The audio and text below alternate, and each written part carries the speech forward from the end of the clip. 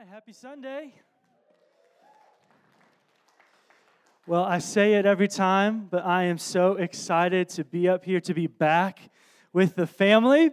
My name is Cody Wason. I'm the lead pastor here, and for the last 3 weeks, I have been out. I've been with my wife, helping her with recovery from surgery, and so I want to give a quick update. First and foremost, my wife Kate had surgery about a month ago to remove her tailbone, and it went well, and the recovery has been amazing. We are so encouraged. So 19 months of chronic pain, and as of right now, I asked her yesterday what she wanted me to share, and she is still recovering from the procedure itself. But the pain that had been plaguing her for 19 months, she doesn't think is there anymore. It's a little hard to tell with recovering from the actual surgery and all the stuff that went on, but she's like, I feel better than I have in 19 months. And so she is still on a road to recovery. She is a mom of our 2 kids. Not a mom, she's the mom of our 2 kids. 4-year-old Eleanor and 2-year-old Shepherd. And as you can imagine, it's really hard for her just emotionally.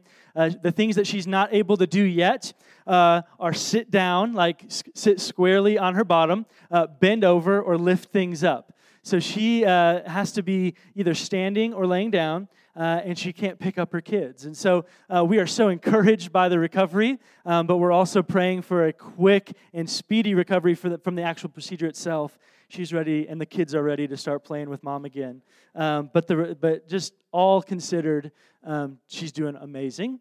And I wanted to take a moment and just say thank you. It was humbling and powerful to be on the receiving end of the church being the church. Like I said, the surgery was 4 months ago, and we've had people signing up and bringing us dinners, cleaning our house, calling, texting. We even had people sign up, and maybe I knew this in an email, but I didn't read it close enough. But I showed up one day, and someone was mowing our lawn. And I was a little taken aback at first, and then I realized that people are signing up to mow our lawn. And we feel so abundantly taken care of, and just blessed by this community. So thank you for being the church. Thank you for all the text, all the calls. Life is on the up and up in the Wason home. Speaking once again of my wife, today is her 32nd birthday. And she is at home recovering. The recovery is a little better than it was yesterday because this morning I went and got her a puppy. So she, when I left for church, she was literally cuddling with the puppy in bed, falling asleep. And so happy birthday to Kate. She should be back. She wanted me to share that she should be back really soon and is excited to be with everybody. Okay. I feel like I've got a long list of, it's been 3 weeks. But I don't know if David Dries is here, but I just want to give him a shout out and thank David Dries. David stepped in, and we were all blessed by his, not only just, he is way funnier than I am. He's a funny guy. But he has wisdom and passion and insight. He loves the gospel. He loves Jesus. He loves people. And we were blessed to have him walk us through Acts chapter 6, 7, 8, and 9. And that's where I'm going to come in today. I'm going to pick up where he left off. And I just want to zoom out for a second before we jump in and return us to the heart of this entire series. If you don't know, we're doing a series called Things Just Got Messy. And we've been doing this series ever since Easter.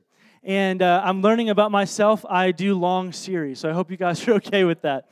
But we're looking at the early church, the first believers, those who loved Jesus, had been with him, believed his message. And we're looking at what was the DNA and the mission and the values of the church. Because if we're honest with ourselves, if you were like me and have grown up around the church or in the church, it's pretty easy for the church to be sterilized. And just to be to be a Sunday moment where you hope to pull off a good service, you hope to leave people feeling good about themselves, you hope to have nice amenities. And church, for over 2,000 years, it can be easy for us to reduce it down to something I don't think it was ever meant to be. So how do we look at the early church and get back to the mission that was at hand, that is still at hand for us today? And the reality is, when you look at the church and the mission and how it operates, it's not sterile, it's not clean, it's not organized. We do our best to organize it, but it's messy, and it can be confusing, it can be hard, but it's worth it. Because the mission is that we would carry on the gospel of Jesus to a hurting and broken world and be the hands and feet and be devoted to Him and devoted to each other. So as we jump into Acts 10, that's where we are going. And I want to assert something here. I think if you just pull out Acts 10 as a singular chapter and look at it, I think it's one of the best prepackaged chapters on how things get really messy in the church. Just it stands alone in how things get messy, but it's not in the way that we've talked about before. We've talked about how the church can get messy. I mean, people were getting killed. It's messy to count the cost of living for Jesus. It's messy to count the cost of being devoted to one another. And it's messy to work out what it looks like to be the hands and feet to a city and a world that needs to know Jesus. But what we're going to talk about tonight is how messy it gets when you and I are confronted with our own biases. With our own, we're asked to look in the mirror at what we bring to the table when it comes to the gospel. So, again, before we jump into the text, my last little preamble is I'm going to bring you into a little bit of my story. I don't know, raise your hand if you loved junior high.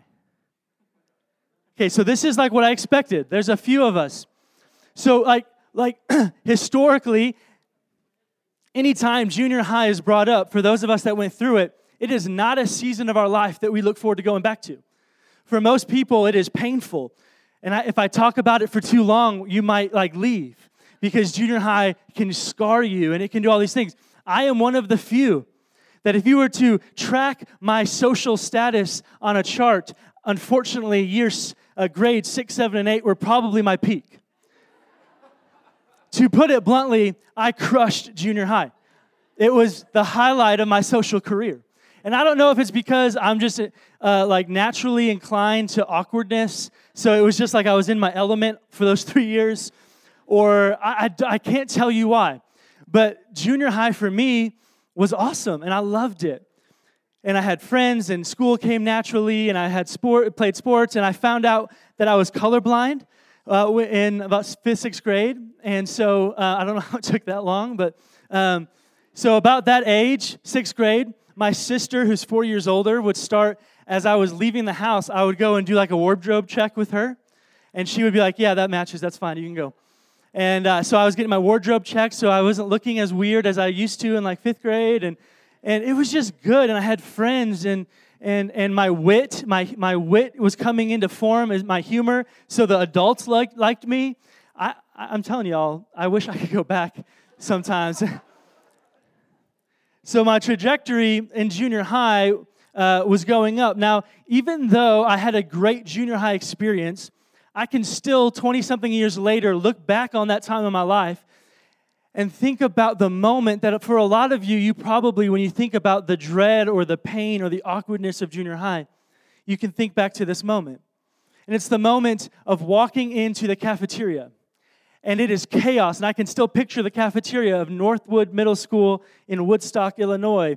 And it's chaos, kids, food's everywhere, kids are everywhere, all those long tables lined up. And I realized looking back how many people had an experience that I didn't have. And that experience is not knowing where they could go and sit.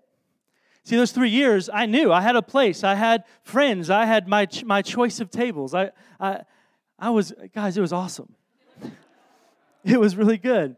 So I didn't have to struggle when I walked into the cafeteria with where do I go? Who are my people? Can I sit with you? Can I sit with you? I didn't have to do that. That experience came in high school for me. So freshman year of high school was great. Sophomore year was great. It was just like a continuation of junior high. I was crushing it. I was like, high school is easy. And then the summer going into my junior year hit. And the summer going into my junior year, I quit the baseball team because I didn't like the coach. One of my biggest regrets was I'm making myself to be a lot. We had a little small school, and so take this with a grain of salt. But the football coach approached me and asked me to come play for him. I mean, they make TV shows about this. And I said no because I was insecure, and I thought I don't want to come out and like be really bad, so I'm just going to protect myself and say no. And I had a girlfriend, and the summer going to junior year, I broke up with my girlfriend. And we were in the same friend group. We had all the same friends almost. And when I broke up with her that summer, this weird thing happened. When I showed up the first week of junior year of high school, all my friends had sided with her. And I didn't realize this. So I show up, and I don't know if your high schools were like this. I'm thinking back to high school was weird as I prepared for this message. But we had this thing where all the upperclassmen would show up to school about, 20 minutes or so early before first period. And they would all gather around different lockers and in their friend groups and like eat breakfast and wait for first period. No, none of you had that experience. Okay. Not one single person was like, oh yeah, I remember that. Oh yeah, Grace's. Yeah, okay, cool. So it was like walking the halls of the upperclassmen lockers was like a continuation of the cafeteria. And you just walked through the halls and you found your people. Oh, I'm going to go eat with them. I'm going to go sit with them and wait for first period. So that first day of junior year, it shows up. And I had never been hit with this feeling. I walked down the hall and I was like, I don't think I cried, but thinking back on it, I wanted to. I didn't know where to go. Like the jocks, I wasn't a part of their crew anymore. All my friends had sided with the girl that I had broke her heart and dumped for no reason that summer. And so I'm walking and I had nobody. And I remember I went and I sat and I found my locker and there was no one was coming to my locker. So I was just by myself waiting for first period. And it was like, wow, this is actually hard. Not knowing where you're supposed to go, not having a place anywhere is actually really hard.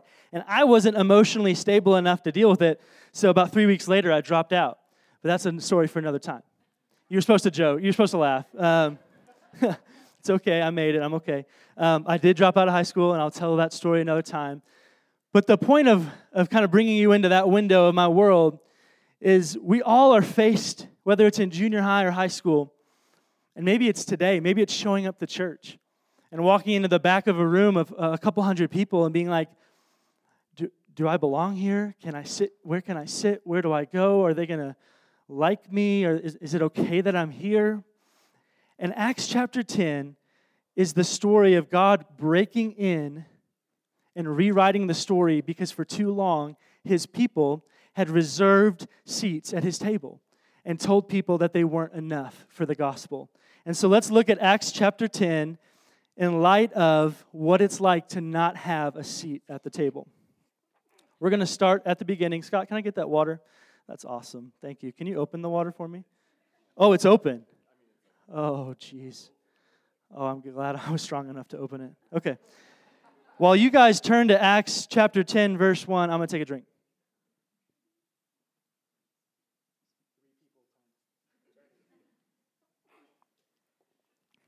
It's okay if you don't have it. We'll have it up on the screen for you. So let's start at the beginning. Acts chapter 10, verse 1. At Caesarea, there was a man named Cornelius, a centurion of what was known as the Italian cohort, a devout man who feared God with all his household, gave alms generously to the people, and prayed continually to God. Let's pause right there. The story opens, the first character we're introduced, and it's already packed with where this thing is going. He was a centurion. So let's just, to understand the context of this story is taking place, Acts chapter 10 is taking place in Judea. It's Roman-occupied Judea. And this man, Cornelius, is a centurion. A centurion means he has at least 100 soldiers in his command. So this is a occupying general or someone higher up in the military, not just a soldier. He commands a cohort of at least 100. He would have been hated by the Jews that saw him as the enemy that they needed to get rid of. This is why this person represents why when Jesus walked the earth in his ministry, many Jews were waiting for him to overthrow guys like Cornelius. They were ready for him to overthrow the Romans that were occupying. And so the story begins with the Roman occupier, Cornelius, but something's a little different about him. It says that he feared God, gave alms generously to the people, and prayed continually. What you have is a Roman, a Gentile. And just so we know, Gentile and Jew, you read that a lot in Scripture. Essentially, anyone who wasn't a Jew was a Gentile. So when it talks about the Jews and the Gentiles, that's like humanity. So what we have is a Gentile, a non-Jew, who's living in Judea, who's commanding the forces that are walking the streets and making sure Roman rule is being enforced. And what's happening here is we see that he has been influenced so much so that even though he's not a Jew, wasn't born into the Jewish line, isn't culturally Jewish in anything, he's a Gentile who believes in the God of the Jews. And he fears God, but he doesn't know what he's doing. He doesn't have anyone discipling him. He wasn't raised studying the first books of the Bible and memorizing them. So he's just doing the best he can to love God and love people. And here's what happens in verse 3. About the 9th hour of the day, he saw clearly in a vision an angel of God come in and say to him, "Cornelius." And he stared at him in terror and said, "What is it, Lord?" Hold on to that for a moment. Because in a few verses, we're gonna talk about Peter, and let's look at how Peter responds when God speaks to him. So Cornelius responds, "What is it, Lord?" And the angel said, "Your prayers and your alms have ascended as a memorial before God. Now send men to Joppa and bring one Simon who is called Peter. He is lodging with one Simon, a tanner, whose house is by the sea." So Cornelius sees a vision. God tells him to go send some of his men to a nearby city named Joppa and find Simon Peter and bring him back. So we're going to jump into what happened. We're going to skip 2 verses where they basically explain that he got 2 men together and sent them to Joppa. So here we go. Verse 9. Now we are introduced to the next character in the story. The next day, as they were on their journey and approaching the city, Peter went up on the housetop about the 6th hour to pray. He became hungry and wanted something to eat. But while they were preparing it, he fell into a trance. That's like another fancy way of saying he has a vision. And saw the heavens opened and something like a great sheet descending, being let down by its 4 corners upon the earth. In it were all kinds of animals and reptiles and birds of the air. And there came a voice to him, "Rise, Peter, kill and eat." But Peter said, "By no means, Lord. I have never eaten anything that is common or unclean." And the voice came to him again, "What God has made clean, do not call common."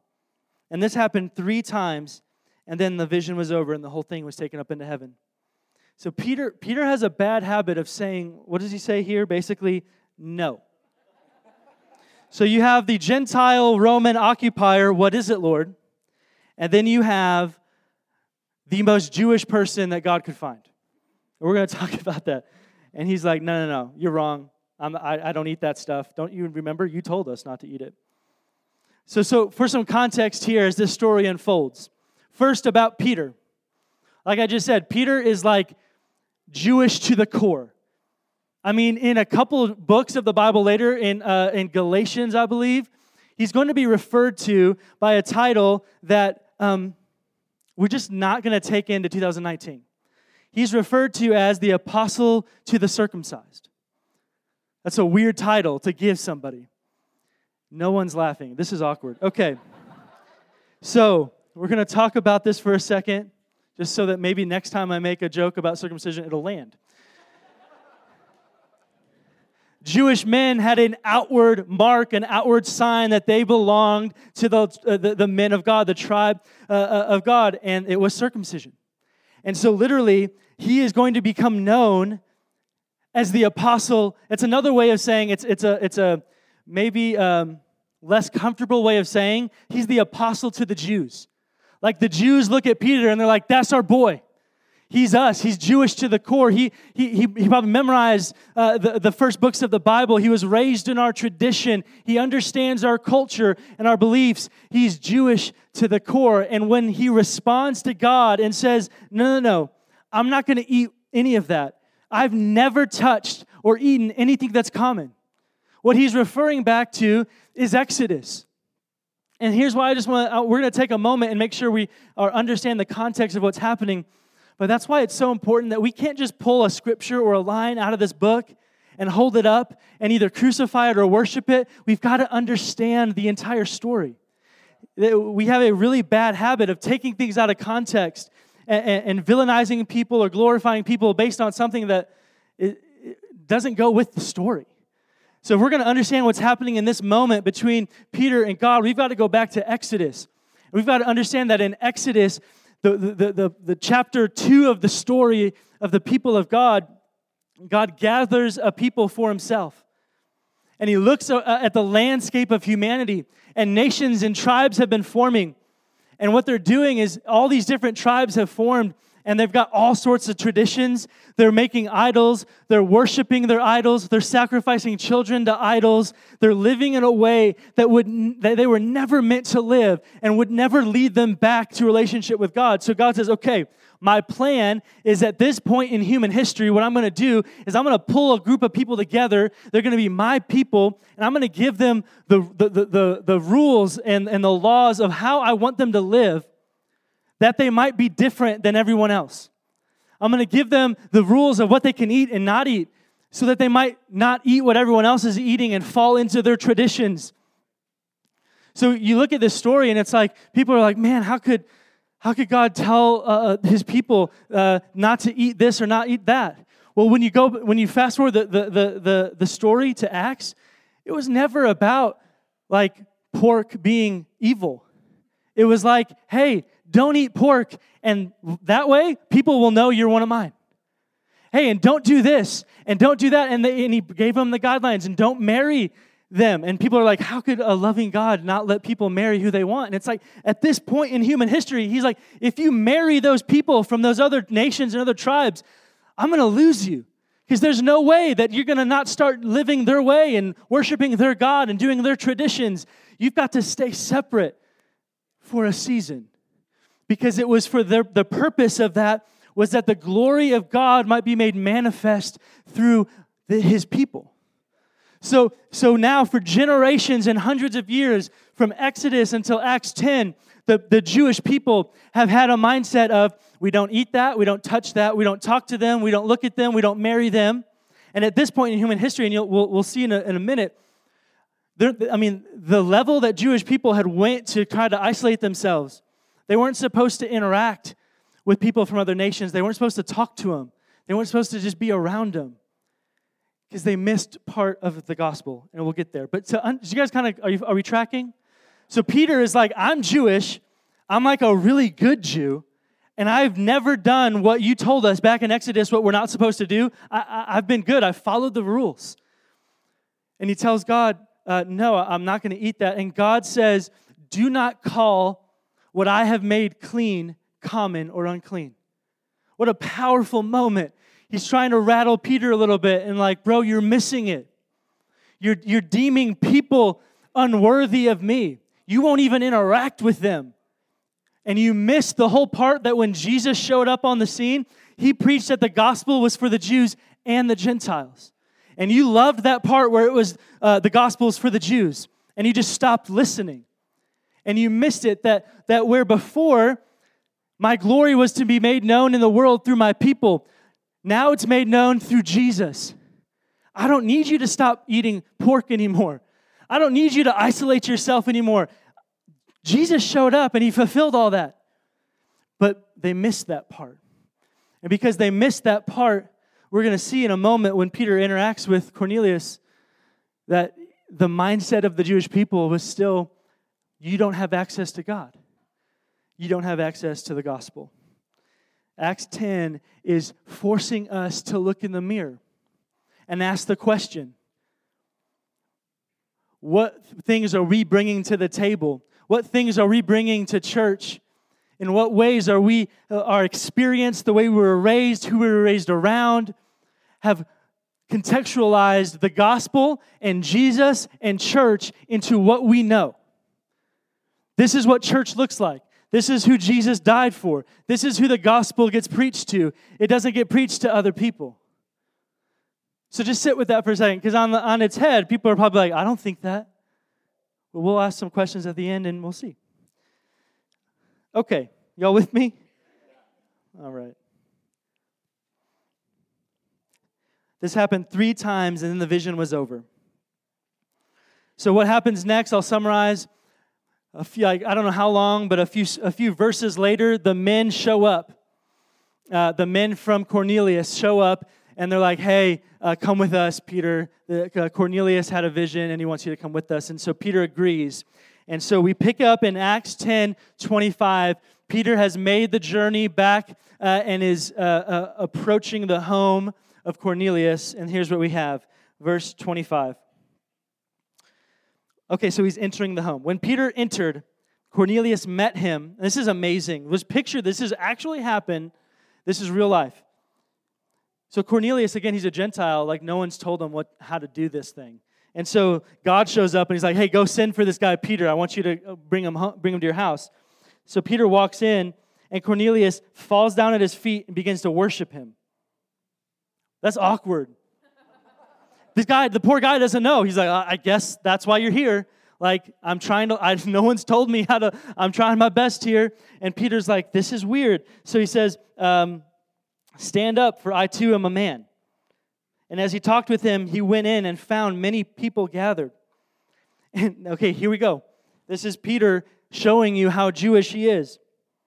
You yourselves know how unlawful it is for a Jew to associate with or visit anyone from another nation. But God has shown me that I should not call any person common or unclean. So when I was sent for, I came without objection. And I ask now then, why you sent for me? It's just the scene that's unfolding here as God is shaking his people. Now we've got them gathered. We've got the Roman centurion and a lot of people, I'm guessing family and friends. He's like, guys, come over. This God that I worship, he showed up in a vision. He want me to get this guy, Peter. I don't know what's about to happen, but y'all better come. This is going to be good. Peter shows up and is like, I'm not supposed to be here. And now when he says it's unlawful, he wasn't going to go to jail. It wasn't Roman law. He was breaking Jewish cultural code. You weren't supposed to enter through the threshold of a door of a Gentile's house, let alone interact with them and talk to them and sit with them. But Peter's response, to his credit, God has shown me I should not call any person common or unclean. And then he says, so why am I here? The next couple of verses, Cornelius basically is like, here's the vision I had. Now you're supposed to talk to us, I think. And like no one knows what's happening. They're like, why are we here? This is weird. And then, this isn't on your slide, so just follow with me. Verse 34, this is what happens. No, here, I'll start in 33. This is Cornelius. Now, therefore, we are all here in the presence of God to hear all that you have been commanded to say by the Lord. What an opening, introduction. We've all gathered here for what you've been commanded to say, so go for it. So Peter opened his mouth. Truly, I understand that God shows no partiality, but in every nation, anyone who fears him and does what is right is acceptable to him. And as for the word that he sent to the Jews, to Israel, preaching good news of peace through Jesus, he is the Lord of all. You yourselves know what happened throughout all of Judea. And the next 6 or 7 verses, Peter begins to unpack the gospel to this group of Gentiles, something he would have never thought he would ever do. And then something crazy happens. In Acts 10:44, while Peter was still saying these things, the Holy Spirit fell on all who heard the word. And the believers from among the circumcised, again, we can laugh and giggle, just read it as the Jews. The believers from among the circumcised who had come with Peter were amazed because the gift of the Holy Spirit was poured out even on the Gentiles. For they were hearing them speaking in tongues and extolling God. And then Peter declared, can anyone withhold water for baptizing these people who have received the Holy Spirit just as we have? And he commanded them to be baptized in the name of Jesus Christ. And then they asked him to remain for some days. Thus is the end of chapter 10. What a story.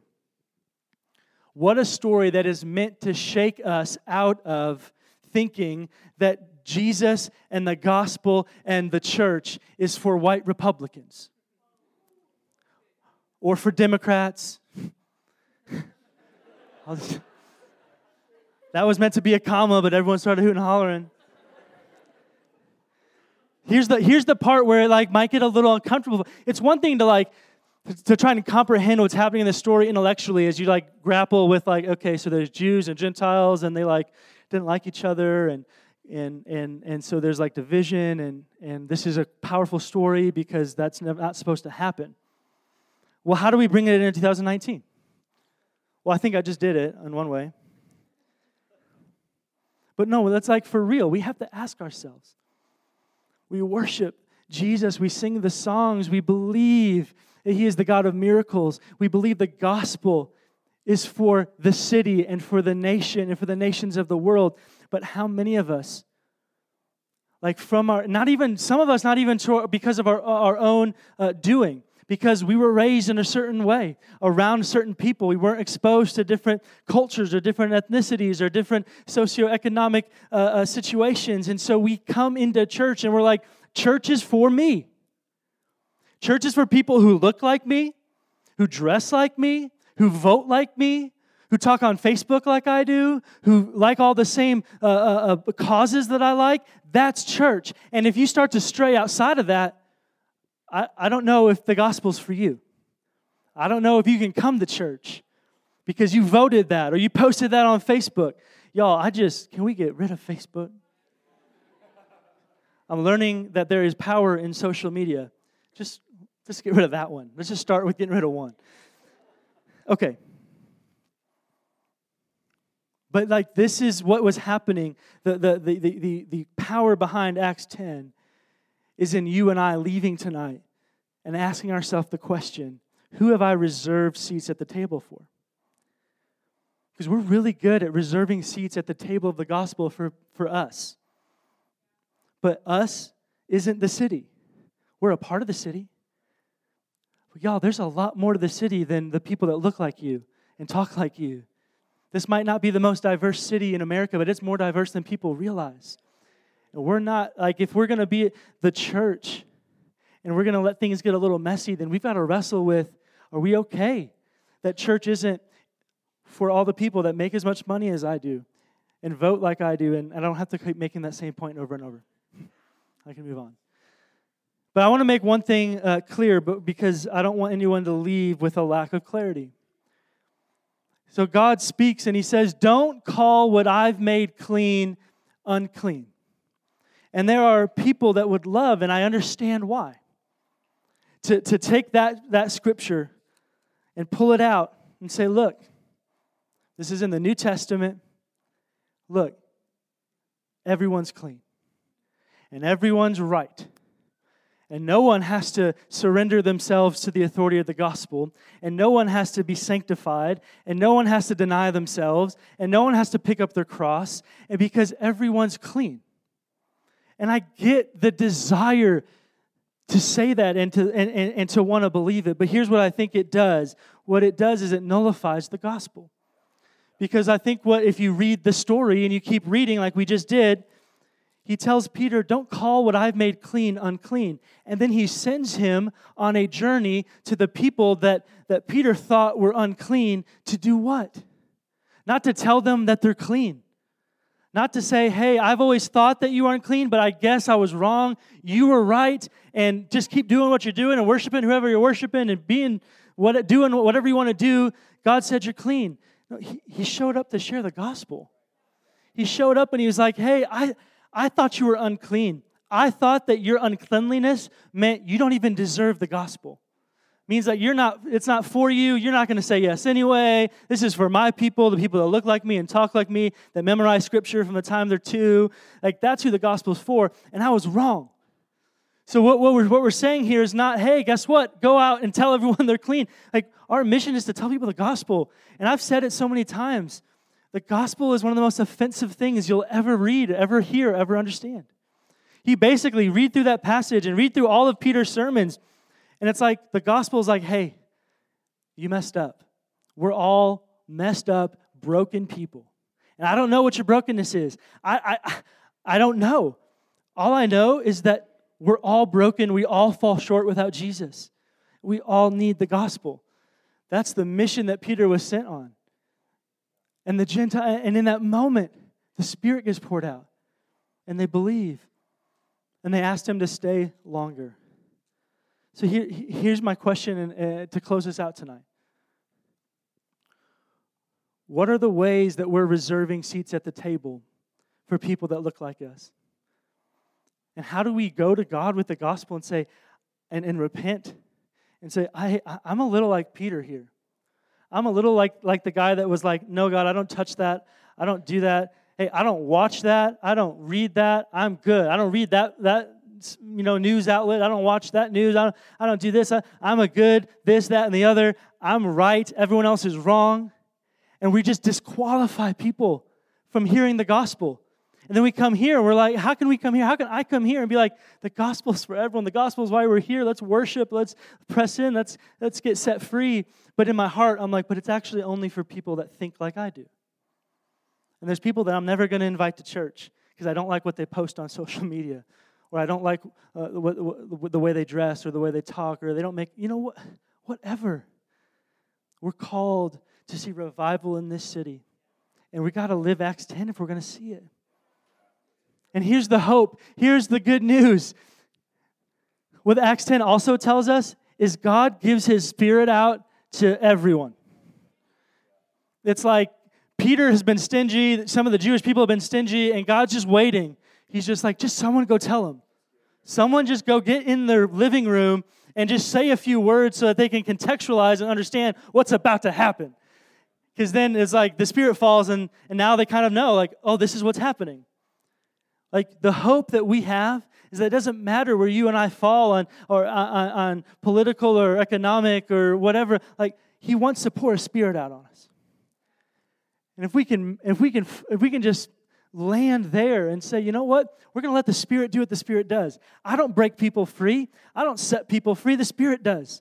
Let's just give people the Spirit. Let's just put people in a position to receive the Spirit and let God do what He does. And the good news is that you and I get to be put in that position. That God looks at us and He doesn't say, hey, you messed up. I'm going to give my Spirit, I'm going to give my gospel to that person sitting behind you because they didn't mess up yesterday. But you did.